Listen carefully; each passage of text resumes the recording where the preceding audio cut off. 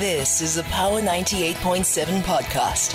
Now we're talking. Subscribe to Power 98.7 podcasts in iTunes or wherever you get your podcasts. There's more on power987.co.za. Now, this next topic not only did I hear about it, but somebody very close to me, a very close family friend, called me in absolute distress about how they had been directly impacted by this. So last week in the afternoon, just after the show had wrapped, I get a call from a family friend of mine saying, Faith, something is going on when it comes to the way in which our bonds are being handled. To my surprise, I said, okay, cool, what's happened to you? And he went on to say that he's experienced a situation where, so this is how it is. So he recently bought a house, right? And he recently moved into a home, built it from the ground up and the like. So he recently moved into a home. And because of the COVID-19 pandemic and everything else, he lost his job for about 3 months or so that he was unemployed. But an arrangement was made with the bank to continue to pay once he had gotten back on his feet. So he got back on his feet, right? He got a job and he was then able to continue with the payments of the house as per normal. But this started getting tricky. He got a call from a bank, which I will not mention, one day, and the bank basically said, your house is under foreclosure. In fact, we're going to sell your house. He got a call from lawyers representing the bank, saying, we actually are in the process of selling your house. And not only that, your house has got a buyer. To which he said, how can my house have a buyer if when the 3 months that I was unemployed, I specifically stated I am, and I made arrangements. And as soon as I got a job, I continued to pay my normal bond repayments. Now you call me and you say, everything that was agreed upon with the bank does not exist. Well, this said law firm said, no, sir, we are taking you to court and your house is going to be under sale. We're going to sell your house. Long story short, there was a back and forth between the court. My friend had to end up going to court on this matter. Obviously winning in court because they were not allowed to actually sell the house. And in these court proceedings, it was found out that A, the arrangement indeed had been made to continue with the payments. B, the lawyers and the bank had no right to even solicit a seller or a buyer for the house that he was living in currently. C, how is it that you can already have an existing buyer of a house that should have never been sold in the first place? Who's the buyer of the house? And a question that arose from my friend was, if this is happening to me as an educated person, how many people is it happening to who do not know where to turn? So we thought, you know what, let's bring the conversation back home. Because if this happened to a friend of mine who is able to have the legal representation to allow him to fight this matter in court and win, how many South Africans are facing foreclosures and they don't even know their rights in that regard? This is the premise under which we have this conversation, because it looks as though South Africa is among the most abusive, and statistics would actually say the most abusive countries in the world when it comes to foreclosure, with more than 100,000 homes sold at sheriff's auctions since the Constitution came into effect in 1995. I told you this earlier, but the foreclosure process is currently not regulated by any specific legislation, with the exception of Rule 46A of the Uniform Rules of Court. There's no statute that specifically governs foreclosure processes. South African law does also not provide clarity on when foreclosure against a home is justifiable and when it is not, nor do they provide guidelines for the courts to consider during foreclosure proceedings. In fact, it was Lungelo led to Human Rights Foundation, which I'm going to introduce in just a second, along with hundreds of clients, launching a class action suit against South African banks. This was in 2020. It was looking at exactly the very same issues of foreclosure. So when is it that a bank is allowed to sell your home? When can they bring on their lawyers? In fact, it was found in even one of the researchers doing that sometimes the houses get sold for as little as R1. R1. Your home. So, when a bank repossesses your home, what happens? In often cases, it's been seen as though it's actually foreclosure is supposed to be the last resort when it comes to the way in which a bond is paid. But in many instances, it's being used as the first point of contact. So under what circumstances can banks actually take your home? That's the conversation we're having this afternoon, and we're going to get into it in just a moment. 12 to 3 p.m. Power Lunch with Faith Mangope. Indeed, let's kick off this conversation. Under what circumstances can banks actually take your house? And of course, if you would need help this afternoon or you need advice this afternoon, especially pertaining to your property, 0861987000, maybe this happened to you and you would like to know where to from here. Let's talk a little bit. Let me welcome my guest into this conversation. Kwanda Vabaza, the Ombudsman for Banking Services Management, joins us this afternoon. Kwanda, never a dull moment when we're talking about finances. Thanks for coming back. Welcome to Power Lunch. Good afternoon, Faith and Ken. Thank you for having us. We've also got King Sibiya, who's president of Lungelo Lethu Human Rights Foundation. King, thank you so much for your time this afternoon. Welcome to Power Lunch. Yeah, thank you so much, Faith. I was tempted to say maybe Faith Mazibuko, but I thought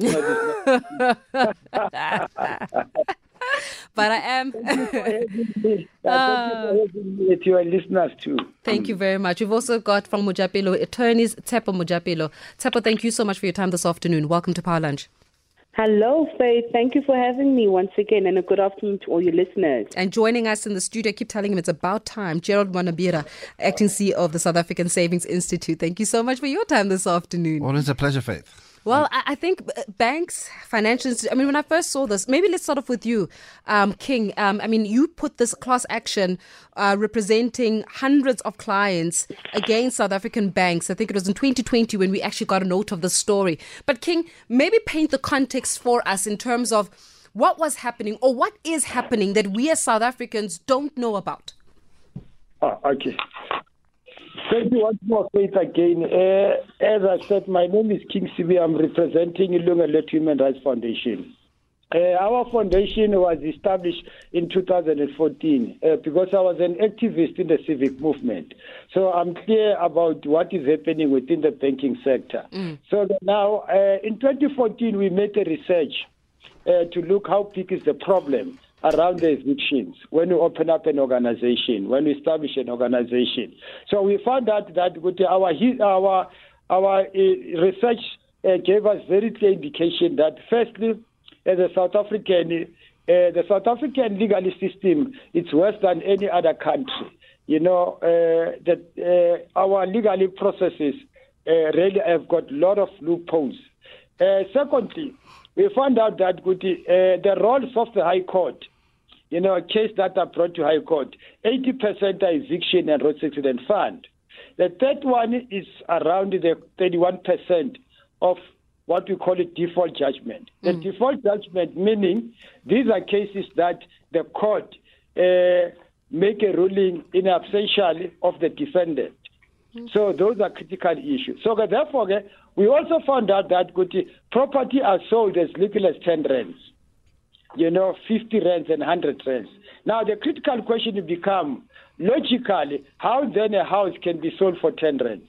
And now this is a bigger syndicate with bank to banks inside, so those are the problems that we encountered. So therefore, our approach, firstly, technical approach, was firstly to change the law, the Rule 46A. As we speak about Rule 46A, I want to really to emphasize on that because Rule 46A, because always when you go to court, we'll find the judge says to me, no, Mr. Sibiya, I hear you, but there is no reference, meaning the act has not been changed.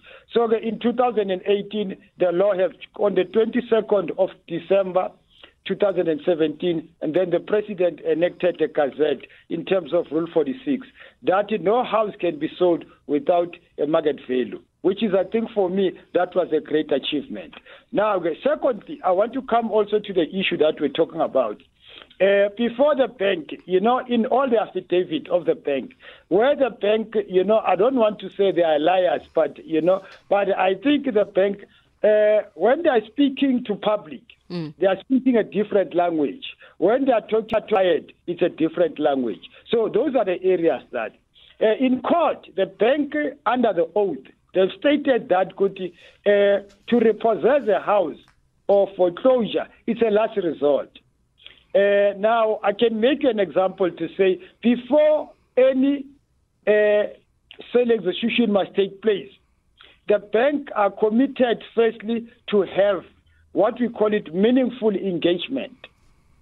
Secondly, the bank must look at also the history of the client. Thirdly, the bank must send what we call it a litigation officer to your house. And then lastly, there's this what you call it restructuring of the account. You see, the case that was just spoken about, your friends, that the bank was supposed, you see now the new rules are clear now. First and foremost, if I'm ready to pay the areas. So, because you remember before, when the bank issues summons, they are no longer claiming or for what we call it in areas. Now they want all the amount. In other words, full outstanding amount. Now imagine if my areas were 66,000, then my full balance is 300,000. If then I can't pay 66,000, how am I going to pay 300,000? So there's no logic at all. Now the rules have changed. But finally, what I wanted to say to this, the client has a right now to sell the property, on his own or on her own, without even consulting the bank. So those are opportunities that we have in relation to a class action. And we're going to talk a little bit about this. Gerald, to bring you in here, I mean, to think that before 2018, these houses were going for about 10 Rand. I mean, I read somewhere that even at one stage, a house was sold for one Rand. And the story that I was relaying of my friend just happened about 2-3 months ago, which means that clearly there's still something that is happening within the banking sector that we're not talking about when it comes to the way in which banks are repossessing people's houses. And most of the times when you do the research behind it, it's black people's homes that are being repossessed and those that are from marginalized communities. From your perspective, what have been your observations? Well, my observations are simply that, we need to demystify the repossession process to realize it's an entire industry. There's collections companies, there's attorneys, there's conveyancers, and ultimately these people are all charging fees, so it's funny that you say it's black people mainly, but it does seem to skew towards black people's homes being repossessed, but the whole industry is structured in that way. Corruption is also in the private sector. And I know the banks won't like to hear it on air, but there are also some unethical activities which happen with regards to fast-tracking the sale of properties and cars involving banks and their service providers who are the collection agencies who find the buyers and all these things, because as the gentleman was saying, his house had a buyer. How did it have a buyer? There's a clear process. You're supposed to receive summons. You're supposed to sign and acknowledge receiving them. So there's no way your house should even reach that stage without you having had many conversations with the banks. What I tend to also find is that the banks are very aggressive in terms of their collections agents, which they use, and they intimidate anyone who doesn't know. So as you said, if you have no access to information, you will crumble and buckle and give up your home for next to nothing. So it's important that we're all educated to know our rights, that we can always file a notice to defend once you receive summons and speak your case before a magistrate. Do not be bullied by the financial institutions when they want to take repossession of their home. And I'm saying their home again, Faith, because remember, you don't own any house until you've paid it off. Until you've paid it off, that house you're staying there at the pleasure of the bank. But some of the banks I have noted, are extremely aggressive, and some of their collections agents are less than ethical when it comes to fast-tracking the sale of someone's property. They don't show any empathy when they're dealing with the clients. They almost railroad you into succumbing. And when all is done, they still throw a fat legal bill on you. And remember, the legal bills which these attorneys use are for the banks who pay whatever they are charged. Yeah, because the legal representatives are representing the banks. But then when they come and claim, they claim it from you. At the same rate they would have charged their bank who's got deep pockets. And these are not cheap attorneys, hence why they're even more intimidating. You know, Kwanda, how many of those cases, and I mean, you were listening to King, who actually launched this class action suit against South African banks in 2020, hundreds of clients. But as the ombudsman for banking services, how much do you know about what's going on? How many cases do you guys come across that speak to this very same thing, where banks are repossessing houses as a first point of option instead of it being the last point of options, and even having a buyer on standby to take the houses? I must say, Faith, it's quite new information from our side, and I can obviously only speak from the matters that we've received and investigated as an office. Now, I think from the information and the cases that we've dealt with, we've seen repossession, any repossession, whether it's houses or it's a foreclosure or whether it's a vehicle, we see it as a last resort. And we're saying it is a last resort, and King actually mentioned it, that there actually must be first a meaningful engagement between the parties. But the problem that we've seen as an office is that people, once they start defaulting, they know that they're going to receive a call from a bank or another credit provider. And instead of them answering those calls, now they avoid taking private calls.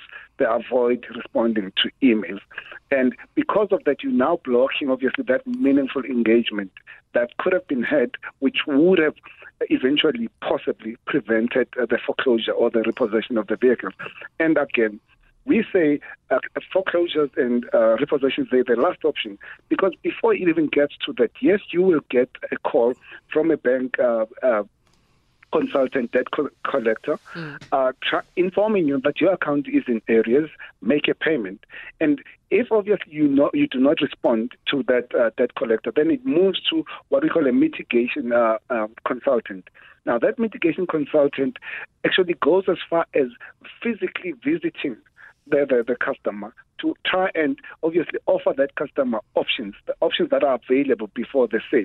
So they will inform you that you actually have the option of either selling the property through a bank-assisted sale if it's a house, or if it is a vehicle, you have the option of voluntarily surrendering that vehicle, and they will obviously explain the benefits and the consequences of all those processes. Kwanda, as you're speaking about this and you're saying that mitigation consultant is supposed to sit and try to assist, not bully. Correct. You say that, Not assisting. bully. But Yes, Gerald is busy looking at me saying, no, that's not what happens. So Gerald, speak to us about what actually happens on the ground.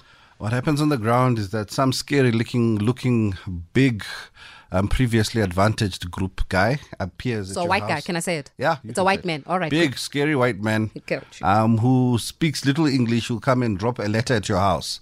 And that letter normally is, I've come to collect your vehicle, or we've come to collect your house.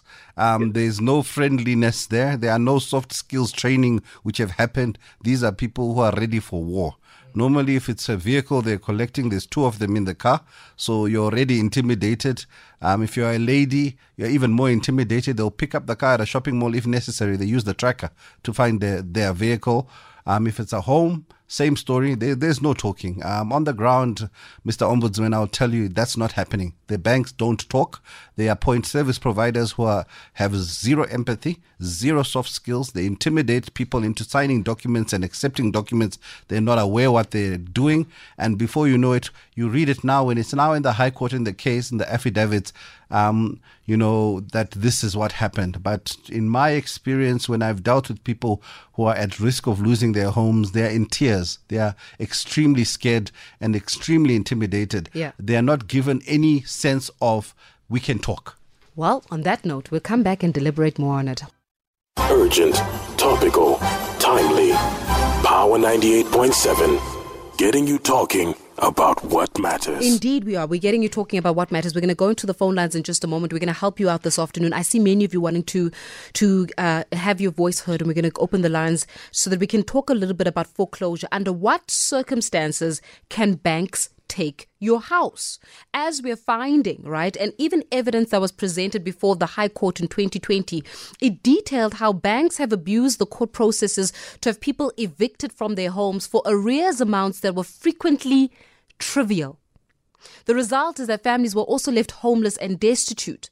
The banks have actually claimed they resort to sales and execution as a last resort, but Lungelo Letu, who is joining us this afternoon, said that the evidence showed that this was not the case. In fact, foreclosure is often used as a first resort, which is against the law and the Constitution. So when can the bank repossess your house? Tsepo, all of these stories and the stories about foreclosures and the big scary man that Gerald was mentioning, who comes in and wants to take your who's supposed to be a mitigation consultant, but rather is a bullying consultant who wants to take your home. But how many of us actually understand the law when it comes to this? Because from what we're understanding, the foreclosure process is not regulated by any specific legislation except for Rule 46A.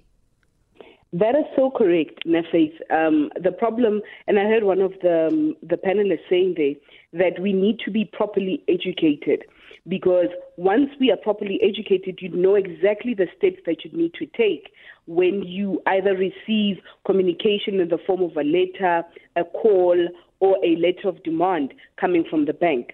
So the issue here still stems from the fact that once you have been given a letter of demand, or once you get any call from any bank, you need to start actioning it there, Faith. And that's where your defense starts. Because as soon as you are able to show in a court of law that I have been trying to get hold of the bank for X, Y, and Z, I've been trying to make arrangements for a repayment or arrangements to show that I've gotten my job back and all of those. You create your own evidence so that when the matter goes to actual court, you are able to have something to fall back on. But again, the issue still is that if you are uneducated and you don't know what to do, it's very easy for the banks to bulldoze you. But you can help the process by obviously being proactive and keeping a record of all the communications between you and the bank. You know, I've got one question here that comes in from Refilwe, and I see a lot of the questions also coming in. I'll try to answer it. Refilwe says, Faith, I once owed the bank 1 month of my mortgage. I requested to pay that over 2 months. Right? Nedbank refused and said I must restructure, which was not the best option for me because it increased the debt substantially. Can banks do that? Can they refuse when you say I owe 1 month? Can I pay half of that month now and then pay the other half next month? This goes again to the bulldozing of the banks. So ordinarily, once you miss, or legally speaking, once you miss one payment, you are in actual fact in breach of the contract that you signed with the bank. And because you are in breach, then the contractual terms flow through that breach of contract. It can either say that you must remedy your breach within a certain number of days, and usually what happens practically is that if you're in breach, let's say of 1 month, the bank will then send you an SMS or an email to say that you have defaulted. Now, contractually speaking, what the contract that you signed with the bank says will determine if what they're doing is lawful or not. So if in the contract it states that the bank must give you notification and must put you in mora, and mora, I mean, they basically state that, Faith, you owe us 10,000 Rand on the bond. You must pay this amount within 7 working days, failing which further legal action will be taken against you. If that's what the contract states, then that's exactly what the bank has to do. Now, if you skip 1 month, usually you can get away really with speaking to the bank to say, I'll pay this over this many months. You can get into that arrangement. But if the bank is bulldozing you, that's when you really need to scrutinize the contract to say, what does the actual contract state with regards to late payments? And more importantly, Faith, I have to say this. before even the matter goes to court, or even whenever during the process where they are going after you for areas and whatever, consumers need to know that for the mere fact of you settling the debt, that automatically reinstates your credit agreement, because the nature of the claim that goes to court is that you have breached the contract. Therefore, they want you to pay all the monies that you owe on the house, and also for them to repossess the house. But as soon as you pay the areas, and unfortunately, you also have to pay the attorney fees and all of those, it then automatically reinstates that credit agreement, and they would basically have to start the whole process all over again if you default the second time. Sure. 0861987000. Let's go straight to the phone lines. Sunny Boy in Benoni, hi. Great, good afternoon. The banks are liars, the biggest liars. Those people who are working at the banks are liars. I'm glad that you brought them in one roof. They say this, Faith, I'm working in finance. What they are saying, like right now, you've got a situation, your vehicle. They say to you, Faith, bring the vehicle back to us, and then nothing is going to happen. Once you hand over that vehicle, Faith, next month, I tell you, when you try to apply for something, it just tells you your vehicle has been repossessed. This is another way of trying to bring your vehicle so that those guys, the repo guys, they mustn't have difficulties of getting hold of the vehicle. So why they are not so honest to clients, these institutions? Why they are not honest? Why they are preaching this language here and then they do the other things?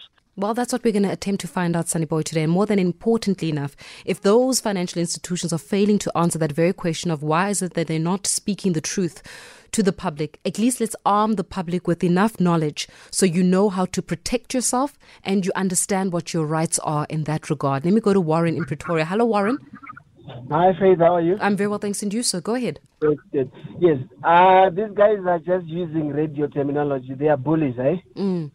I'll give you an example of myself. During COVID, we were retrenched, right? Mm-hmm.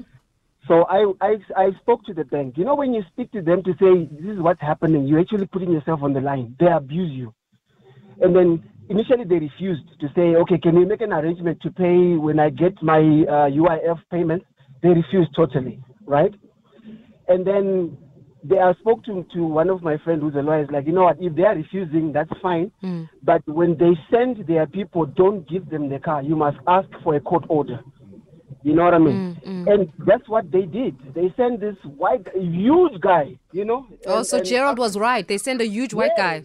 Very huge and speaks like, you know, that African English and what. It was like, I'm from West Bank. I'm here to get your car. He does not even tell you anything else. I'm like, okay, because I was at the filling station. I'm like, okay, can we go somewhere? Because I was trying to buy time now so that I can calm my brain down and start to think. When we got there, and I was like, okay, let me try and get my friends, see if they can give me some amount. Because he had said, no, I'm giving you 3 weeks to come up with the rest of the amount. If you don't, then I'll sell the car, I'll auction the car to try and cover the whatever.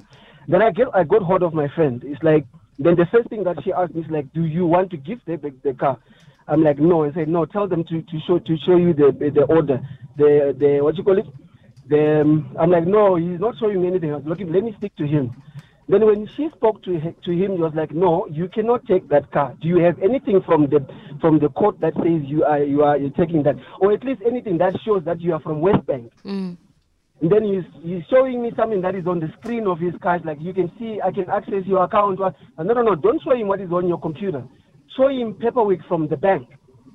That shows you're actually from the bank. And then the bank went and got something from the court to say you can get the car. He couldn't do that. He didn't even have that information. Sorry? I'm saying he didn't even have it. He didn't have it. Sure. They are in cahoots with the tracker guys. As soon as they maybe the bank flags your car or your account, as soon as they realize that, they talk with the tracker guys and find you and come to you and abuse you. He did not even give me any information about this is what we can do for you, whatever. All he wanted was like, if you've got anything in your car that you need, I can take you home. You take it out and I'm taking the car. That's it. Warren, thank you very much for bringing it into our attention. We really do appreciate it. Kwanda, you were talking about mitigation consultants. It looks as though these mitigation consultants are not consulting, but are actually bullying. So, yes, I actually wanted this to also just add on what King said earlier. So, yes, there may definitely be misrepresentation from debt collectors who are obviously acting for the banks. But I think consumers are the only thing they need to know and be aware of is that any repossession that would happen, and I think the last caller mentioned it, it will definitely be through a court order. I mean, any person who comes to you to come repossess your car, or if they saying they're there to, for a foreclosure at your house, they definitely need to produce an original court order with a warrant of execution. If they do not have that document, then the only other way with the vehicle that they will take it is if you voluntarily give it to them. And if you obviously voluntarily give it to them and you sign that document saying you're giving the car to them and terminating that relationship with them, then it becomes a bit difficult for us as the organization, as the Ombudsman for Banking Services, to obviously to argue successfully with the bank when a consumer comes and says I was intimidated. Because if you're going to try and allege or come and allege intimidation, unfortunately, you're going to have to, provide some proof, whether it's in court or it's here at the Ombuds. Provide us with proof that you were intimidated, then we'll definitely deal with a bank that does that. And yes, we do offer distress and inconvenience awards in situations where the bank did not follow the correct processes. So yes, to a certain extent, I do agree with King that yes, it may be happening, but again, consumers out there, they also need to be educated as to when exactly repossession can take place. Well then, King, it sounds like a syndicate, this thing. Yeah, okay. No, thank you also, Faith. But I think, Faith, I want to raise two things that I think from the discussion point of view. One is to surrender the account. You see, this is a danger on the side. What I've observed with all my clients, if the client says, no, I've lost the job, the bank, they are developing, surrendering documents to say we are failing to do, while the client has not even agreed. Now, I've got a lot of cases where the client, they don't even know that they have surrendered, they've signed an affidavit of surrendering. Now, once they've surrendered, it must go to the Master of High Court in terms of Insolvent Act 24 of 1936, which is one of the issues. But the last issue that I want to speak about it, because this is an interview, the danger, you see, your car has been repossessed, your house has been repossessed, but you need to still also to pay a shortfall. Now, always my critical question to the bank, what this should fall for? Because in the court order, there is no shortfall. So where does this shortfall goes to? And for how long again? You see, this is a daylight robbery in short and brief. But also, I want to talk about this issue of summons. I think my attorney has covered very well. But the fact of the matter is, you must also remember, these people that have defaulted, they don't have money. On the other side, now they are faced with two problems. Because the other one, they must get legally fees. On the other side, they need to pay the bank. Did you understand the situation how? The judges, I like this theme of the judges, they always say, in particular Judge Holm. He said, no, the man is down and out. How do you expect cost? I must give you cost while the man is down and out, which is true. You see, so therefore, my point is that, my suggestion is it should be, please, Faith, I'm asking that, all the people that are receiving summons, they must come to us, Faith. Because, it is important that we save the cost of the client. I hear you. Gerald, as I was saying that this actually does sound like an actual syndicate where there's so many interested parties. And when you don't know the process of foreclosure or up to foreclosure, that you can literally be caught with somebody wanting to buy your house, with somebody wanting to bully you out of your home or even your vehicle. And there are so many invested interests in ensuring that you lose that item that you possess.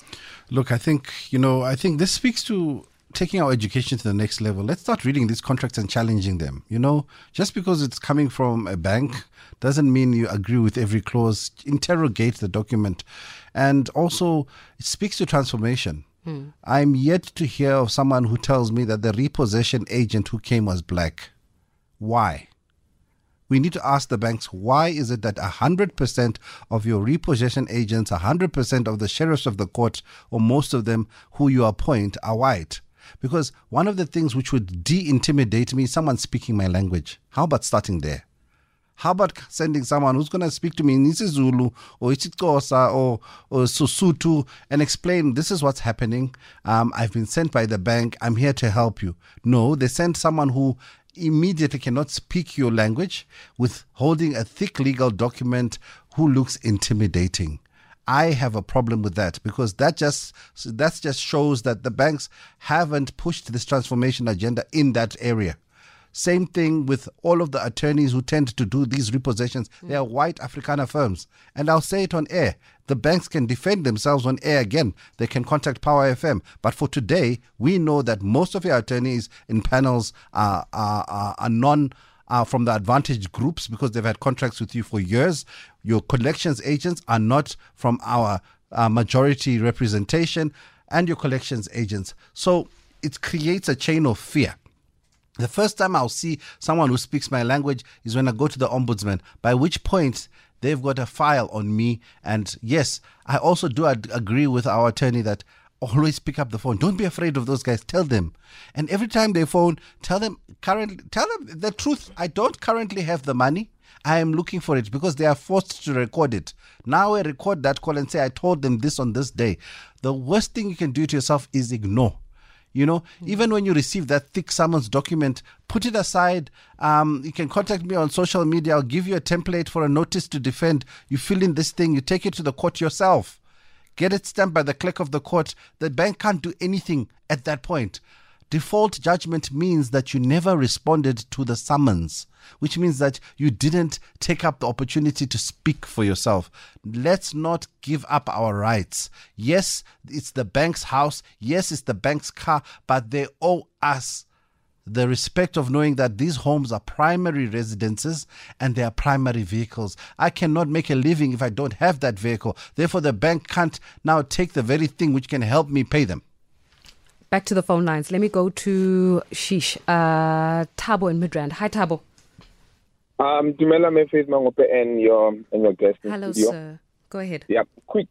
Just a couple of quick points. I don't want to delay. Number one, to everyone listening in the whole of South Africa, the banks are not your friend. Number two, the banks are lily white. And the worst thing for me is that they appoint like CEOs, COOs, and other people in high positions and whatever, but they've got power to do absolutely nothing. The fabric of corruption in the private sector, it's astonishing. If we were to put a microscope on the on corruption in the private sector as we do in government, scary numbers are going to come out. Scary numbers are going to come out. White people looking after themselves, white people looking after white people, and that's it, and that's what they can do. And it's not called corruption or nepotism in inverted commas. My situation, in a nutshell, my house was almost repossessed. I think it was about 7, 8 years ago. 7, 8 years ago. Yeah, we lost 2 years in COVID, and I was lucky enough that I had a decent boss who actually loaned me the money to actually pay off that debt, because they told me that my house is getting repossessed. They're selling it in the next week or so, or something like that. And stupid me, I was owing the bank. Stupid me, not knowing or not having enough education, is that black people have lawyers, have lawyer friends that help you and stuff like that. They have lawyers on retainer, so they can help you in this regard. The legal matters, remember, the banks have got deep pockets, so they can afford those lawyers. But for us, it's like we don't know what to do. I've had my car repossessed also. It's not an issue. I didn't want to lose my house, And I was extremely fortunate that when I started working again in 2020, I managed to pay off my house. So at this moment in time, I'm only paying 57 rand, which is just to keep the bond open. So, I mean, the way life is designed is that we must live in debt. When you want a job, you need to have a car. How are you going to get a car if you're a student, you just came out of university or whatever? You need to go for vehicle financing, and they take advantage of us. Where are you going to live? You can't rent forever because for me, renting is a sunk cost. If you're paying towards something and you want to own. I hear you, Thabo. I hear you loud and clear, and I'm glad that you're able to sort that situation out. Let me go to Lucas in Rustenburg. Hello, Lucas. Thank you so much for holding. Hello, Sis Faith, how are you? I'm very well, thanks, and you, sir. Go ahead. There is a problem with these banks. They don't respect the majority customers, of which is poor working black people. And the credit, the way they give the credit, it goes with color. The people with color, they can get credit as they want. But every time the black person or some other color want money from the bank, they'll tell you that you don't meet the criteria or maybe the affordability is not there. But even some people that you can see that they're not in your league because of their color of skin, they'll always get preference. Yeah. And even the people that come and dictate to take the people properties and all the stuff is the white people. The sheriffs of the court, they also send the white people, not the black people, to come and intimidate. I hear you loud and clear, Lucas. And maybe, Tsepo, before we go into the news, you can just spend some time to educate us on this. What is the process from the time that I realize I can't pay to the time that repossession happens? What must actually unfold as a process, given the fact that it's actually not regulated by any specific legislation? But what is the process? Okay, so the first process, again, I think this was canvassed during the talks, is that the bank needs to get in touch with you to let you know that you are behind on your monthly bond or repayment. Né? Then the second step is that they now need to initiate consultations or back and forth. The back and forth that happens between you and the bank is to say that I can't afford that amount right now. I can only afford to pay X amount. How about we work it over that I pay a bit extra for this year just to cover the cost that is outstanding, and then we can go back to our original arrangement. Whatever arrangement it is that you need to make with the bank, keep that and also document it in the form of an email, text, whatever it is. Make sure that you have those back and forth. The third thing also is that when the bank says that you can go for debt counseling or a debt restructuring or debt counseling, those are the ways in which the bank is trying to get you onto an alternative system as well. But it is their duty to let you know of all the alternatives that you have. Then fourthly, if those issues or those instances that they've mentioned do not work for you, or you cannot be you cannot uphold them, then it means then there's no more talks between you and the bank, and then at that point the bank can then issue out a Section 129 letter of demand. This is very important because if the bank does not issue out this letter of demand, the Section 129 letter of demand, it means that the whole process in court will fall flat because it's a legal procedure that has to happen. Here, in this letter of demand, they need to inform you of your areas that this is the amount that you owe, this is the date that you need to pay this amount, failing which, if you don't respond to us within 10 days, then we're going to take further legal action. After that, if you do not respond, then the matter then goes, obviously, it gets escalated, where now you're going to get attorneys on the matter. This is when the issuing of the summons goes in. And again, the sheriff of the court will come to you with a document saying whatever court that the matter is being heard in, they'll give you a date for you to appear to say that this is the date, this is the document that you have, you have 10 days or 15 days to respond to this. But obviously, some of the sheriffs don't actually explain all of these things. So they just give you that thick document with no explanation. But hold your breath there, Tsepo. We're going to continue with the what to do. The process of foreclosure, where it starts, where it ends. We're going to give you enough time to expand on that. Just hold your breath there. We are at the point of when the sheriff comes to your house. Then what happens after that? We're going to continue with this conversation after 2 o'clock. Tweet Faith. At Faith Mangope and hashtag Power Lunch. Indeed, that is the hashtag Power Lunch. I'm going to try to get through as many calls as possible, but we're going through with Tshepo Mojapelo from Mojapelo Attorneys about the process to foreclosure, right? We're talking here, if you've just joined us for the conversation, about foreclosures on your bonds and on your cars. Under what circumstances can banks take your house? Because we're finding out this afternoon that many people are having their houses taken before even the process of foreclosure is completed. We're also understanding that there's no specific legislation to speak to the very same foreclosure process, that many people are being bullied when it comes to this foreclosure, and a lot of us don't know what our rights are in often cases, and that, unfortunately, a lot of these banks are repossessing homes for a trivial amount that is owed. And that sometimes they've even got buyers on standby to buy your home. So how do you protect yourself? That's the conversation. Tshepo, we pause for a little bit to go off to the news, but let's talk through from the time that when the sheriff comes. So you took us through until the sheriff comes. When the sheriff comes, then what happens? The sheriff comes. The sheriff is supposed to explain the document. Is supposed to give you the timelines that are stated in the document so that you can act in accordance with the document. Now, when you get the summons served on you, the sheriff will obviously say that you need to sign somewhere if they find you. If they cannot find you, you'd find that some of the sheriffs actually leave it at your house or whatever domicilium you gave. And domicilium, I mean whatever address you gave the bank, as you accepting all processes or notices coming from the bank. Now, the sheriff can also do that. It's a story for another day, because you can obviously dispute it in the event that you weren't served with the process personally. You can get to court and say that I wasn't served with the process personally, and therefore whatever judgment was taken was incorrect.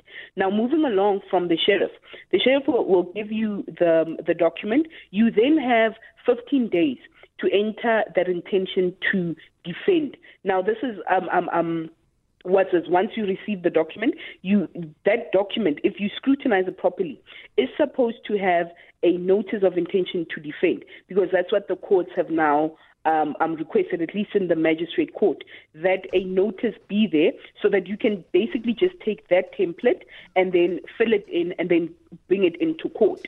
Now, once that process once you've entered an intention to defend, then the process or the communication with the bank's lawyers start.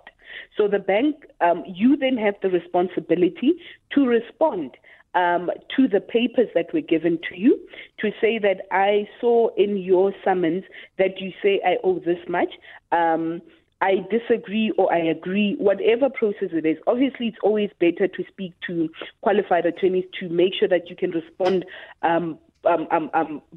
correctly to the papers that the bank has given you. And once that response goes through, the bank also then has a right of reply based on whatever it is that you have responded in the summons.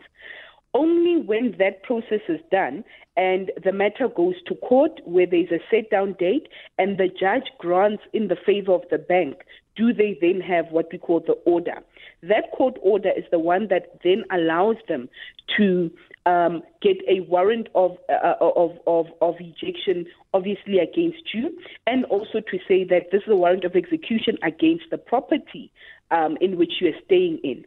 And that process then is when the sheriff comes again to your house to say that this is the original court order, here is a copy, here is the warrant of execution, and you need to vacate this place or this house by X amount of days, and we are basically taking control of your property. That is the long and short of the process. It sounds like a lot. Yes, of course, Gerald, if you want to add to that, it sounds like a whole process. Mm-hmm. And I feel like a couple of steps are being skipped here if we don't pay attention as people. Gerald? Tshepo, I think I want to ask you a question.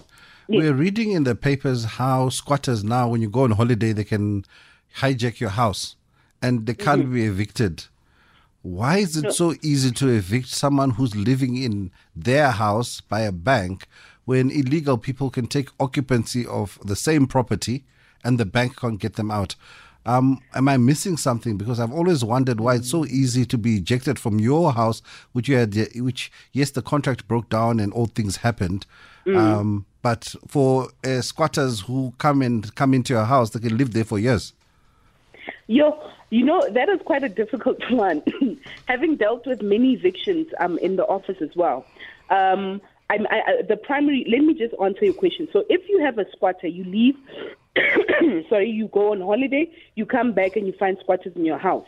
There is a provision in the Police Act where you can claim trespassing within 48 hours of you having obviously discovered that there's people in your house, and you just go to the police to say that here is my title deed or any document showing that you've got ownership, and then you say to them that I left this house maybe 2 days ago, a day ago, whatever it is, but within 48 hours, then the police actually given that authority to remove you from the property on a prima facie evidence that you show that you are the owner, that you haven't left the property, or that these people are trespassing. Essentially, that's what you say. But the eviction process is so ridiculed with a lot of processes that obviously protect. Its purpose is to protect the indigent client, where if you are suffering or if you are elderly, a woman with children or pregnant, the PI Act protects you because of your status in society.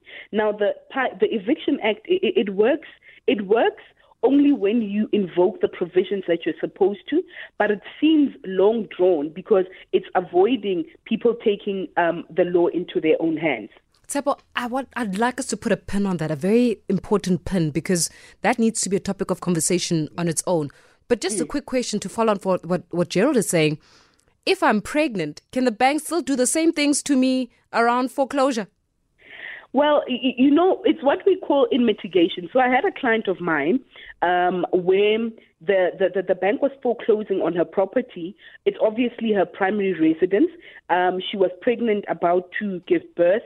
And all of those we submitted to the bank as mitigation to say, bank, we are not saying that she doesn't owe. Yes, we are aware that there are areas on the property. These are the alternatives that we have tried to canvass with the bank, and these are the issues that we want the court to deal with in mitigation. Now, in a court setting, the court has a limited discretion depending on the circumstances of each case, and that's why the judges will judge it according to the circumstance of the case that is before them.